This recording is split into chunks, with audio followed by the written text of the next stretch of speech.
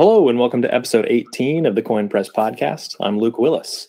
Today I am joined by Max Howell. Welcome, Max. Hi there. Thanks for having me on. Absolutely. Yeah. So I'm super excited to have you today. For anybody who doesn't know, Max was the developer of Homebrew, which if you've ever done anything with code on a Mac, I'm sure you've encountered Homebrew.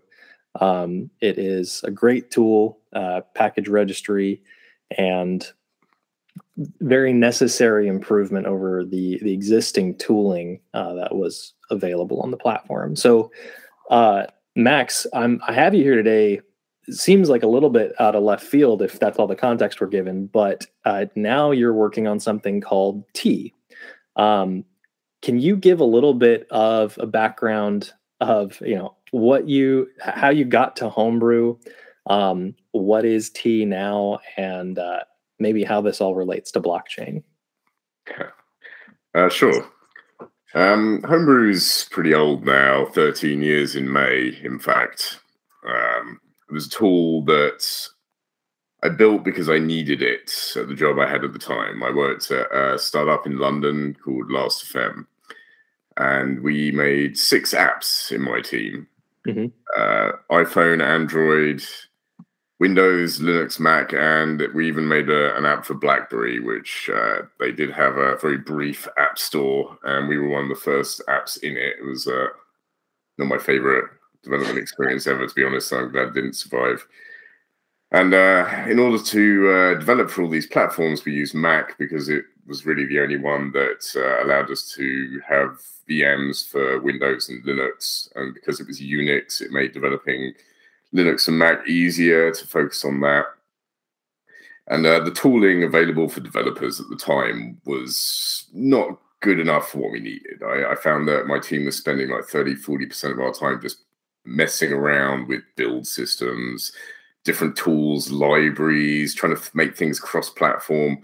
And it was unacceptable as far as I was concerned. So I used to go to the pub after work with some of my co-workers and complain about how much time we were wasting. Like, as my co-founder of T, Timothy Lewis, will say, if you give me something that annoys me, then that's all you need to do. I'll fix it.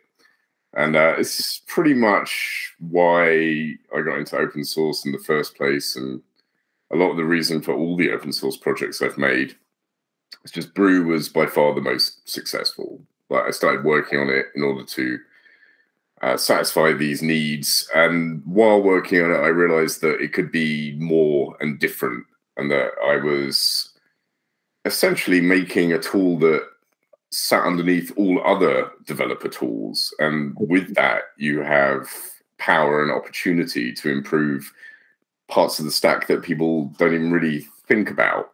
And like tools like package managers are distinctly unsexy as well. Most people are glad they exist, but they never dream of working on anything like that because it doesn't implicitly change the world. It doesn't you can't see how you're going to get any riches or fame or like popularity or even like kudos from it.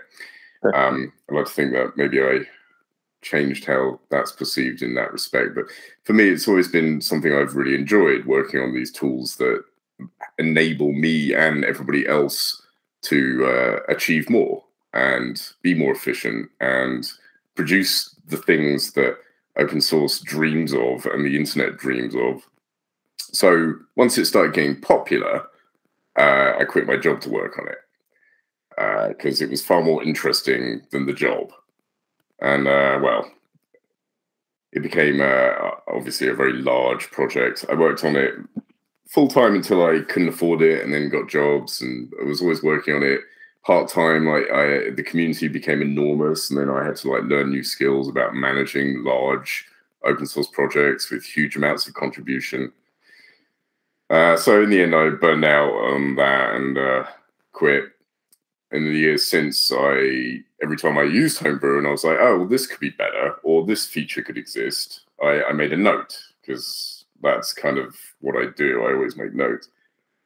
And last year, when I started investigating more thoroughly what was possible with blockchain and Web3. Like, whoever decided to call it Web3, that was a good idea, because that, for people like myself, made it seem like something more than just cryptocurrency. Right. And I've said before that I wasn't that interested in crypto because money is the least interesting consequence of work. Mm-hmm. And obviously I need money, but the thing I want is to achieve interesting things that I'm proud of. Yeah. So because it was rebranded, I was like, oh, well, this is interesting. And so I dove into it. I'm sure this has happened to a lot more people than me. And this year is going to be a big one. Like you already can see like the amount of people that are starting to twig about what is possible. But it was when I dove into that, I saw that you could build a new version of something like Brew and build it on top of the blockchain to enable new possibilities. And obviously, funding open source is something that people have been trying to solve since the internet was created, since open source started becoming how the internet was built. Because you get people like me who create big projects that they want to work on and the world needs, but there's no decent way to fund it. Like things like sponsorship and bounties, they're very common. Well, admittedly, if I'd stuck around, then I probably would have got some decent sponsorship for Homebrew. It's a big enough project. And a lot of the people who still work on it that I passed the reins to are sponsored in some capacity. Yeah. But that only works for the big names, the big projects. The top of the tower of bricks, I reference the XKCD comic called Dependency quite frequently. And it represents this tower of bricks that is all modern digital infrastructure, as it says, essentially the internet.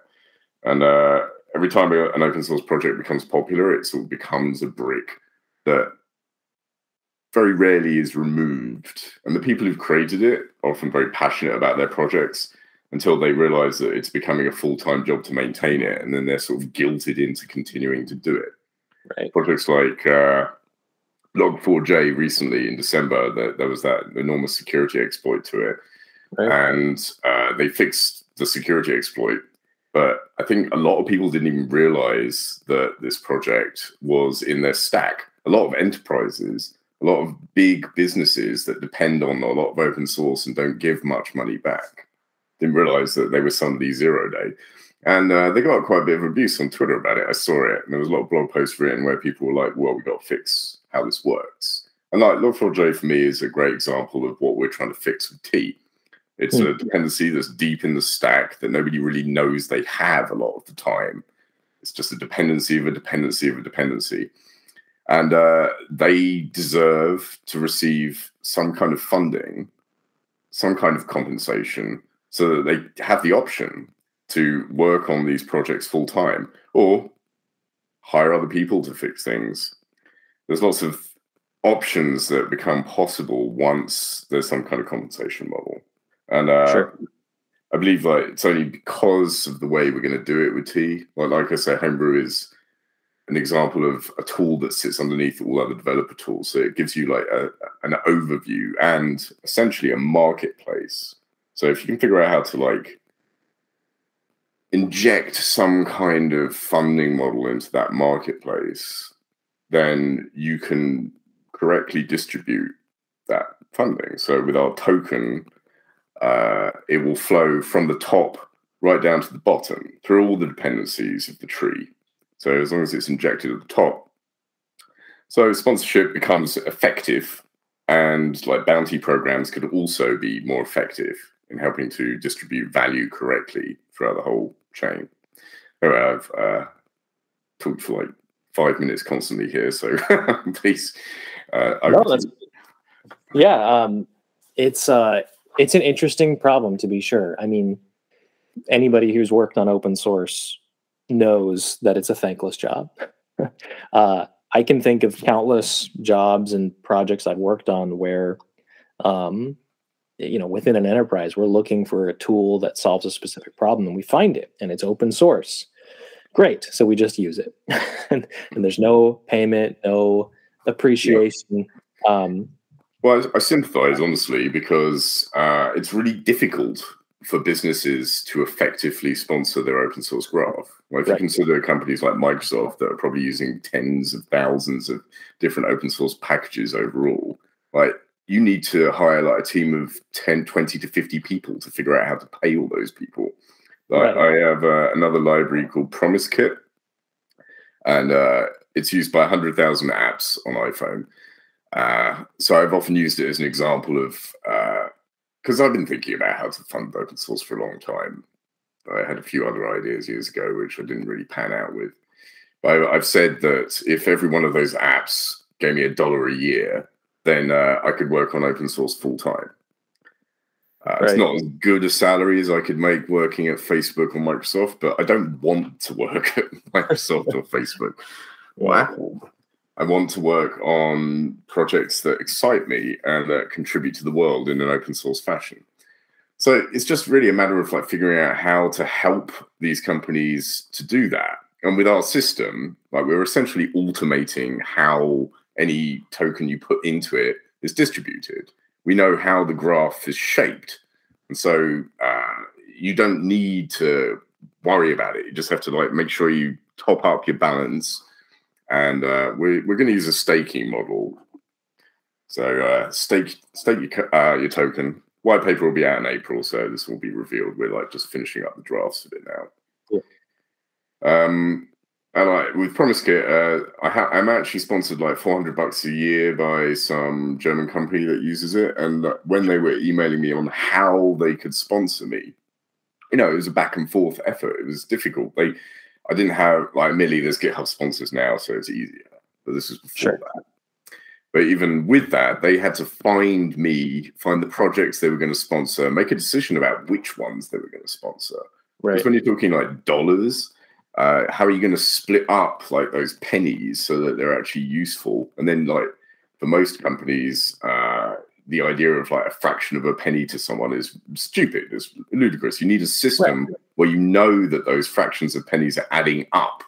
So you need like, something like T, essentially. Interesting. So I am curious, the model here, people can still use the software as it's open source for free, right? Yeah. That's very important. Right? It has to be stated. We're not changing the nature of open source. That would be ludicrous. Like you can't just jump into this enormous established system and change something as fundamental as that. Right. It's specifically the people who decide to support projects by staking a token who are going to be funding open source development. Yes, essentially. It's back to like what I said about Promise Kit, right? So like 100,000 apps. If all of those apps just funded a little bit, then that would pay. So there's maybe 100,000 open source projects. Sure. You can believe it. There's probably not more than that. How many millions of dev shops are there and millions of developers? So it's a matter of just like making a good system for them to, if they choose to, stake token and distribute it. And then small amounts goes to the entire graph. Sure. It is a staking system we're going to use where staking rewards, so it's inflationary, are the main method we're going to use for distribution. But the white paper will be out in April that will clarify it much better than I can really at this point on the podcast. Sure, that's fair. Yeah, it's interesting. Do you have details on like the distribution? I mean, I don't want to like tease out all your secrets here, but I am curious if am I supporting all of the projects supporting my specific app or just generally everything on the registry?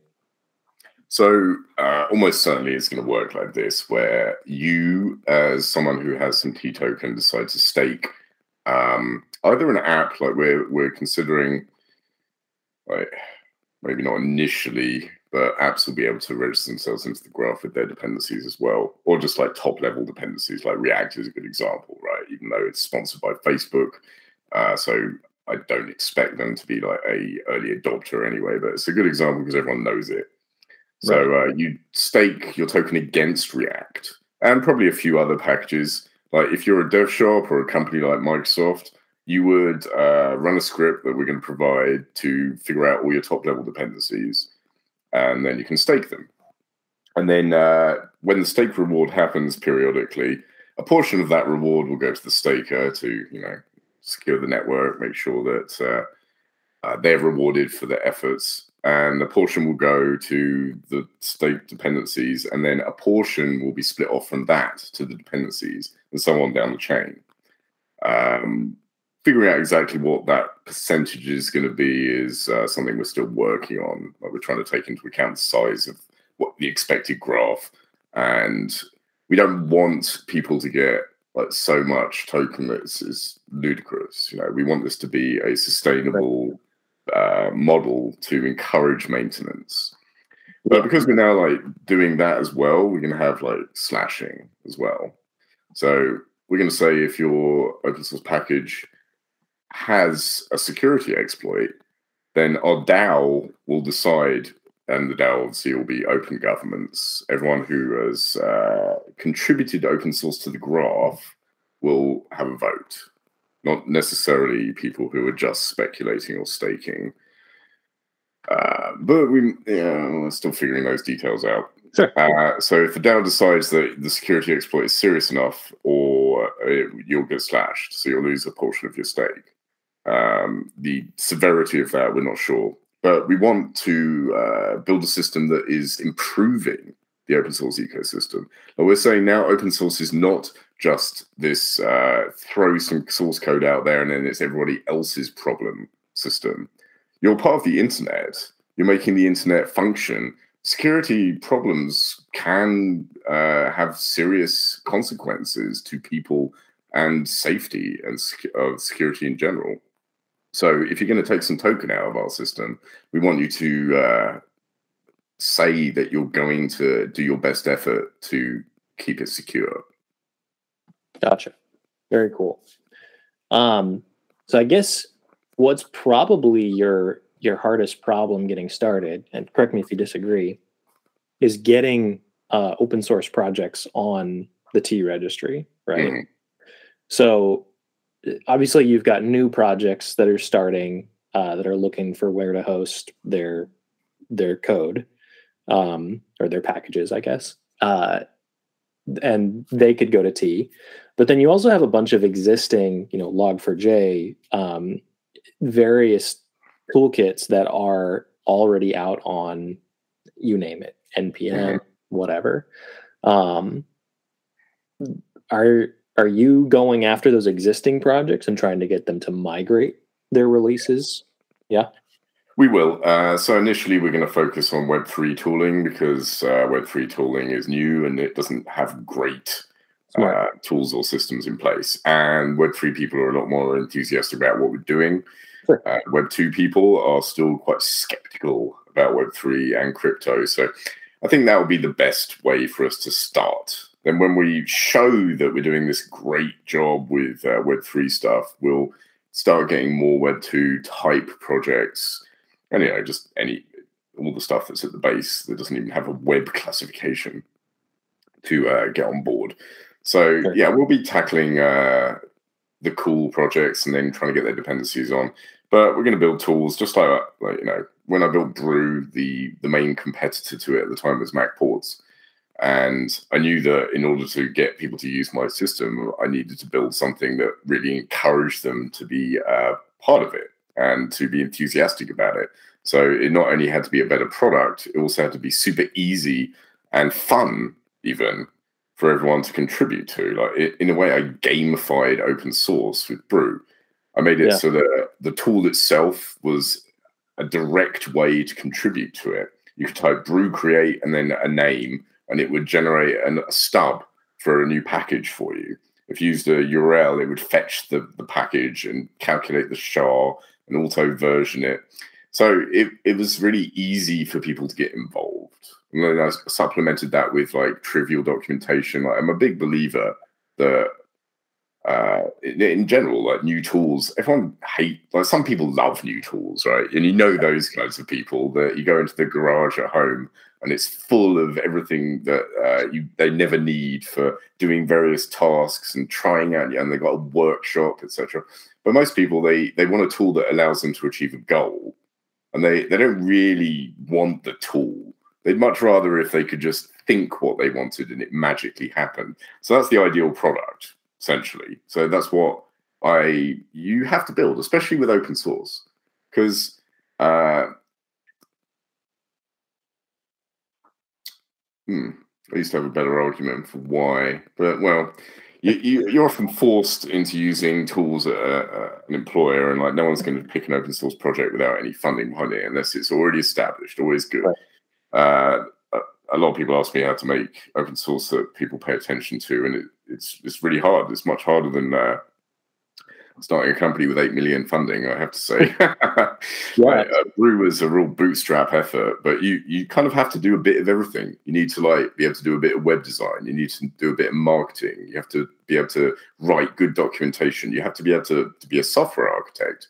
You have to design something that makes sense to the people using it so they don't have to read too much documentation. And with Brew, like I named a lot of things after beer themes. And the reason I did that was at least partly because it was fun, but partly because I wanted a metaphor in people's minds for an existing system they understood. But then once they understood some of the base parts of the system, the metaphor helped them automatically understand the rest.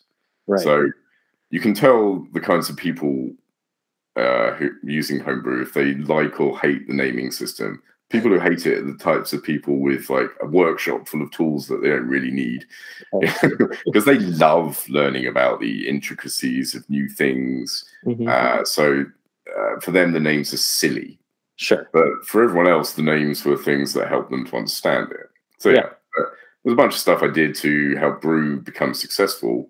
And we'll be repeating the same kind of thing with T. Like a major distinction, obviously, is we want it to be decentralized. We want the maintainers of open source packages to maintain their entries in our registry, which is something I'm shocked that hasn't really happened before. But I think it's because managing that is a nightmare. Like open source developers prefer to like be able to do everything themselves. And as soon as you need like a load of other people to get involved, it's like, well, that's going to be difficult. I don't know if I want to do that. Right.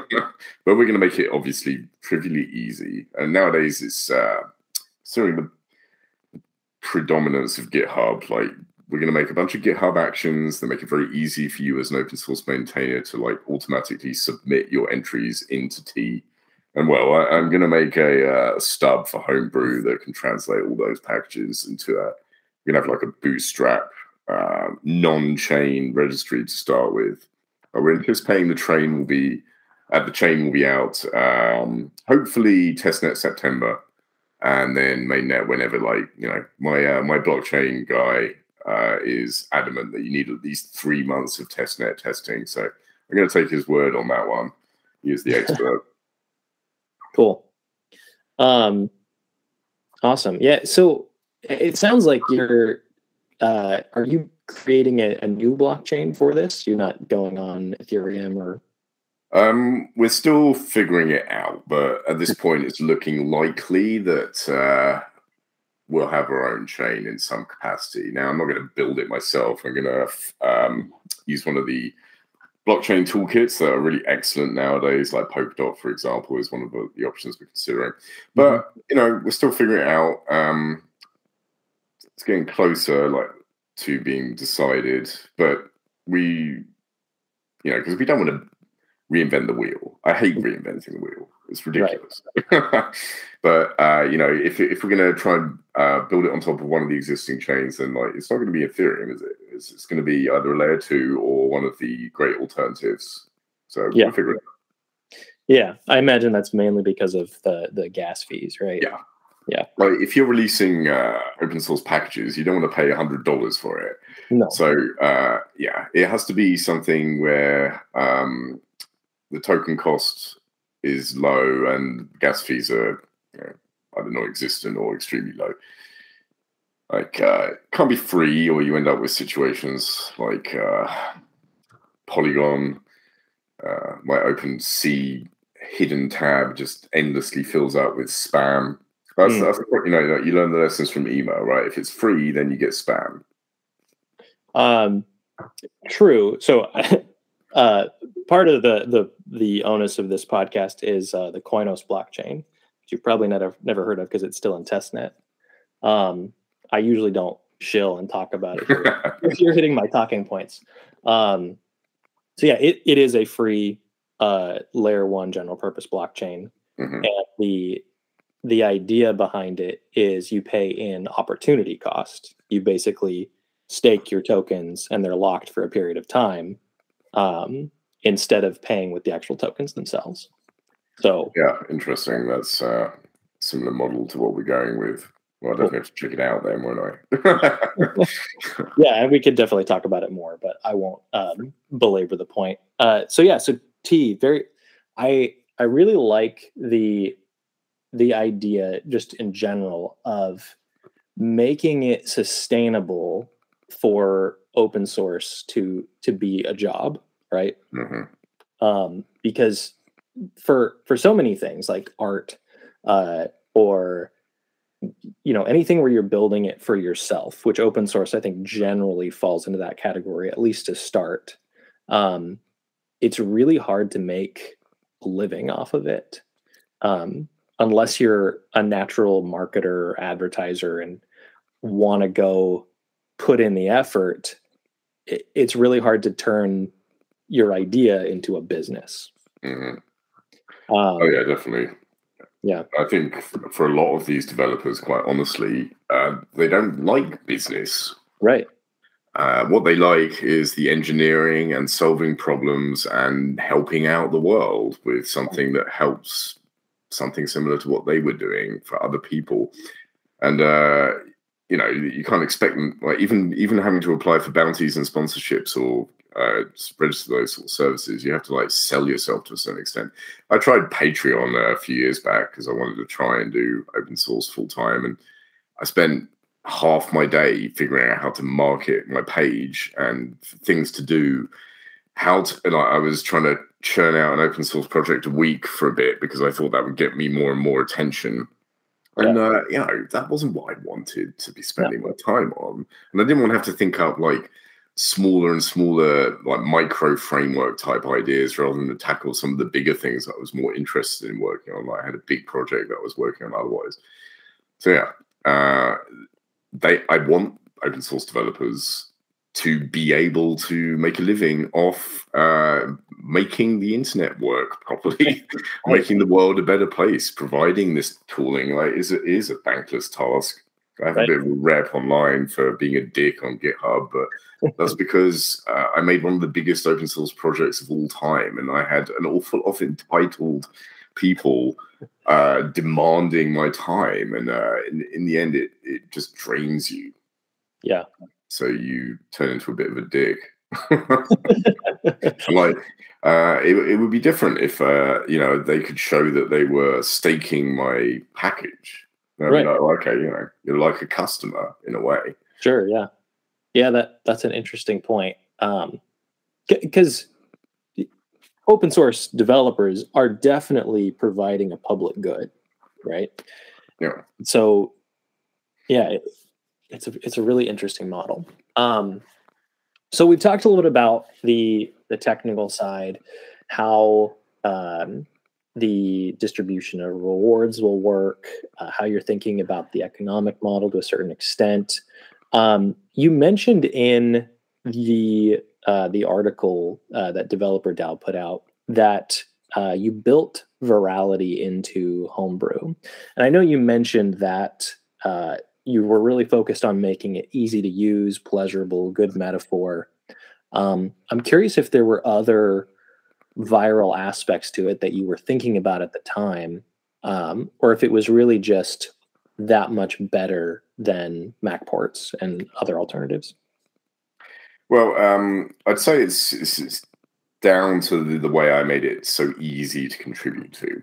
For example, initially anyway, like this changed over time, but initially the way you installed Homebrew was you just cloned it. So immediately when you were using it, you already had the source code checked out. And it was running Ruby, so it was interpreted. It wasn't like some binary that was opaque. And I find this like an issue in general with open source systems, that it's very difficult to figure out how to contribute. Sure. And so the best way to make it easy to contribute is for it to be in a contributable state straight out the box. Yeah. So, I remember when it was early, people were like, it's built on top of Git. What's that about? But that was because I wanted it to be so that people could immediately jump into contributing. So I built into the command, you could edit and create a formula, which were the package descriptions, right into the command. So you install it, you just make, if you clone it into user local, then it's automatically in your path. There's no installation. Right.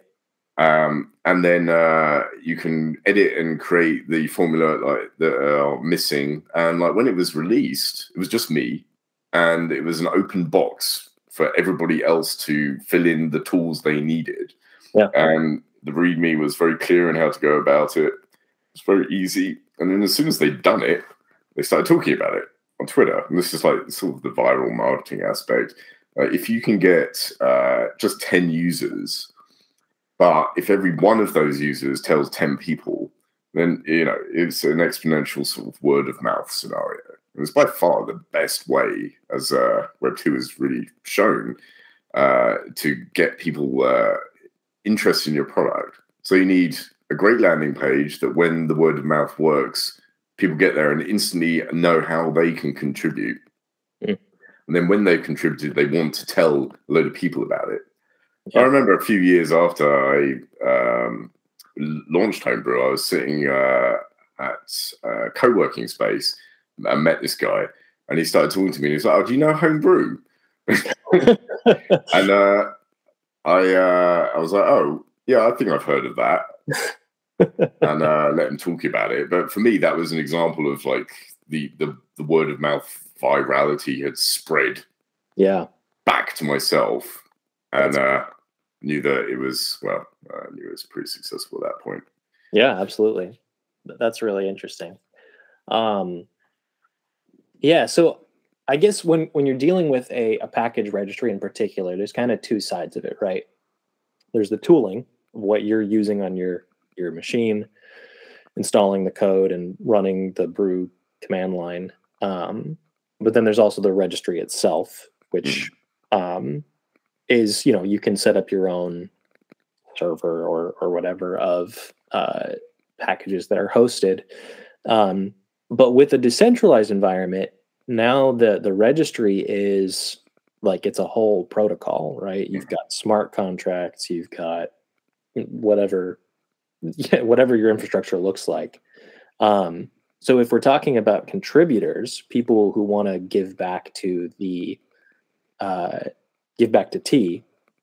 you're looking at the command line and the tooling and creating projects and all that, but also the protocol side of it, So I'm curious, when you think about contributors and making it easy and the virality,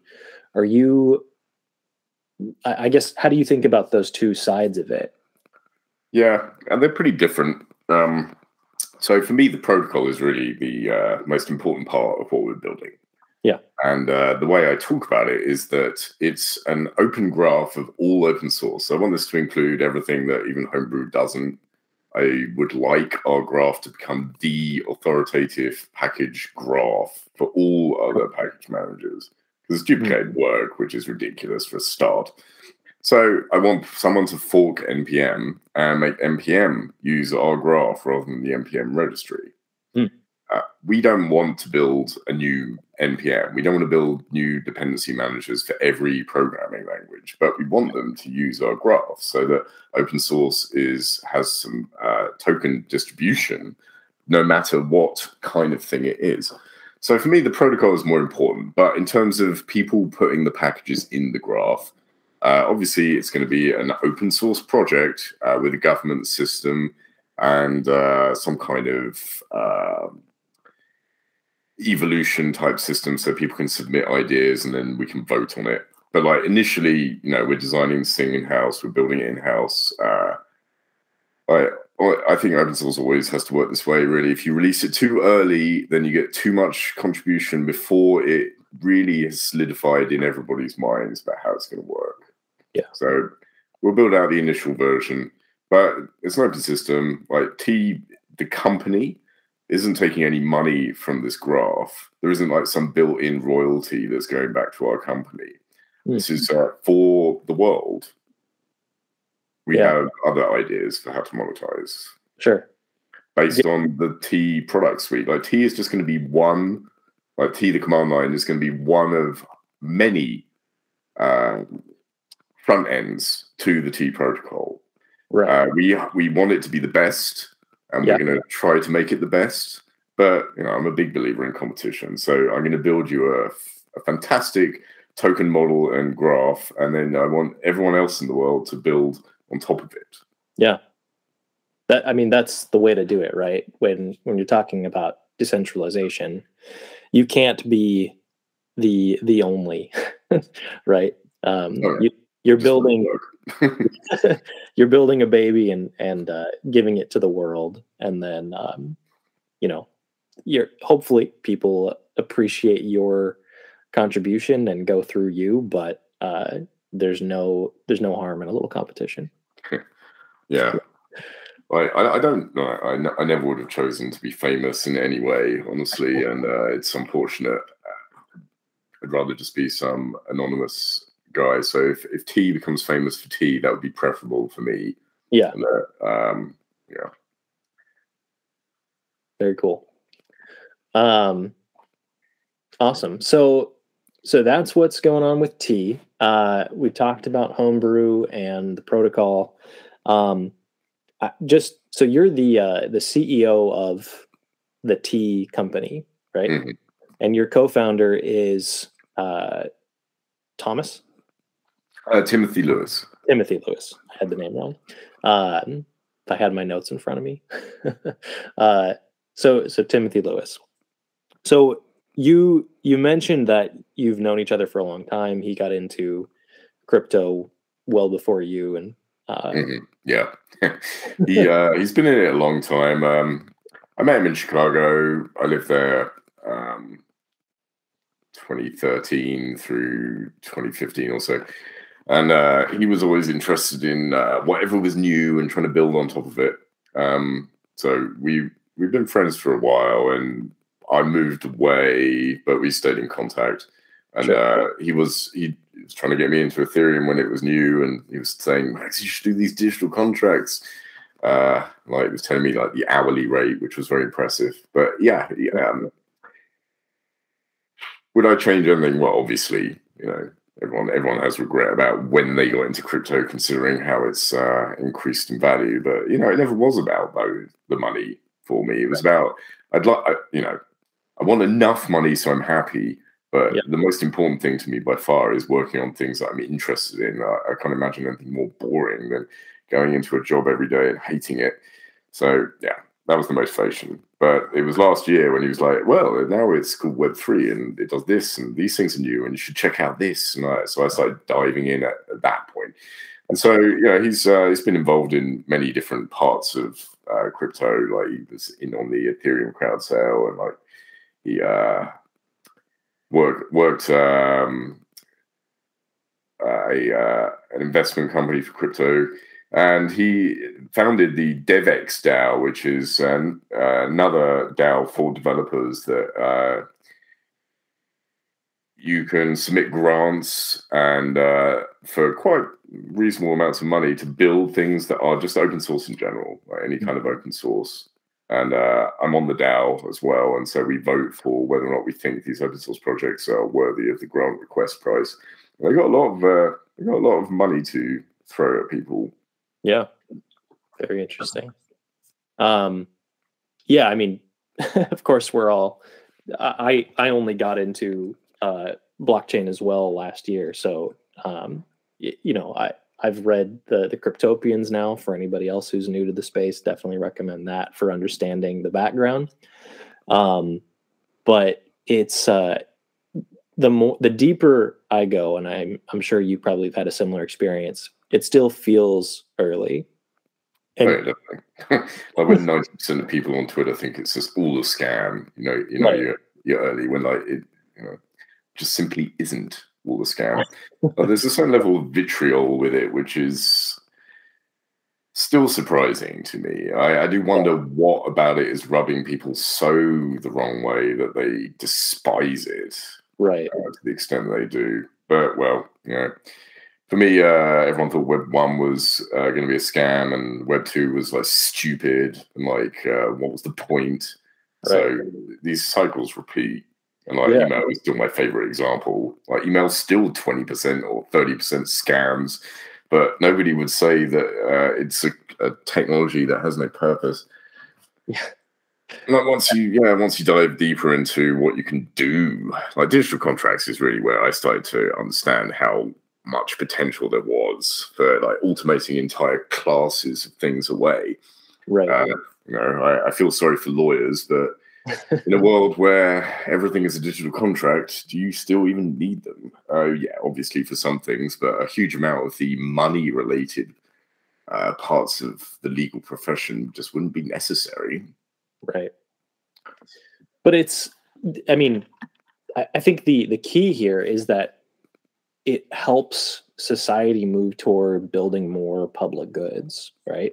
Things like open source and allowing for funding of contributors with what you're doing with T is really the power of Web3. So it's fine if we disintermediate a swath of lawyers and various middlemen, because that'll help to move those people and their energies to things that they're excited about and contribute to society at a broader scale. So, I mean, to me, that's the power of where we're going with blockchain, and it's just going to take time and projects like T to bring people along. Yeah, well, I do see T as hopefully being a tool that gets more people on board because our use of blockchain, like most people can see how that is something that actually needs to be fixed, and that blockchain is enabling that. But some people will say, like, you could do this with fiat, and I don't see how. Like the idea of trying to do it with normal banking, like, just would it appalls me. I would never do it. Yeah, dealing with all those banks, international transfers, and well, like fundamentally, as I said before, you need fractions of pennies for these things to work. right. But I'm more excited about what people are going to do with the graph we're putting on chain, and that I think that's one of the powers of protocols that people are starting to really discover is that you put out a decent protocol that's secure and has like a small purpose, not like a huge purpose, then other people can come up with neat ideas for how to do financial tricks on top of that and data tricks and just build it, run it on testnet. Like you can just fork the internet essentially with blockchains to run it on your own computer and figure out if it's going to work or not. And then you've built something interesting on top of what did seem like a boring piece of financial instrumentation. So I'm very excited to see what people are going to do when the graph exists and how they can create whole new ideas that we haven't even thought of. That's what I like to do. I like to give people great primitives and then see what they will make of that, what ideas they can come up with, what they can build. Yeah, definitely. Well, it's very exciting. I'm looking forward to seeing where T goes, and you can count on I'll be there developing as well. So definitely exciting stuff. Excellent. So we're just about out of time.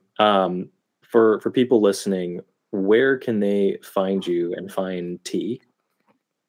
So T's at t.xyz, which I was very pleased to be able to buy without giving a domain scammer any money. Like good on the XYZ domainers, but for making 3-letter domains more expensive. Mm. Certainly is more expensive, but not nearly as expensive as T.com would cost us. Someone has written to me since the announcement, because we only announced last Wednesday, so it's all very new. Right? Yeah. Before that, it was a stealth project. Mm. So TXYZ, which it's not. Yeah, I wrote the copy on that. We're currently redoing it because people say it's just difficult to understand what it's doing, and that's partly because we're pre-announced for some other stuff still, right? Yeah. So we're going to be. I'm hoping to open source like the package manager itself in May, and we're going to have the white paper in April. And so we got this staggered release schedule to keep people enthused while we build up towards testnet launch later this year. But yeah, TXYZ has all our links. You've got your choice of Discord and Telegram, or just signing up for emails, and our Twitter as well. So whichever service suits you. Very good. Yeah, and I'll put some links to that down in the description. Well, awesome, Max. Really appreciate you taking the time to talk, and I look forward to seeing you around Developer DAO and following what you're doing with T. Great. Well, thanks very much for having me on, Luke. Absolutely, yeah. Great discussion today. All right. Well, thanks for listening in today, everybody. We will see you again next week for the Coin Press podcast. Have a good week.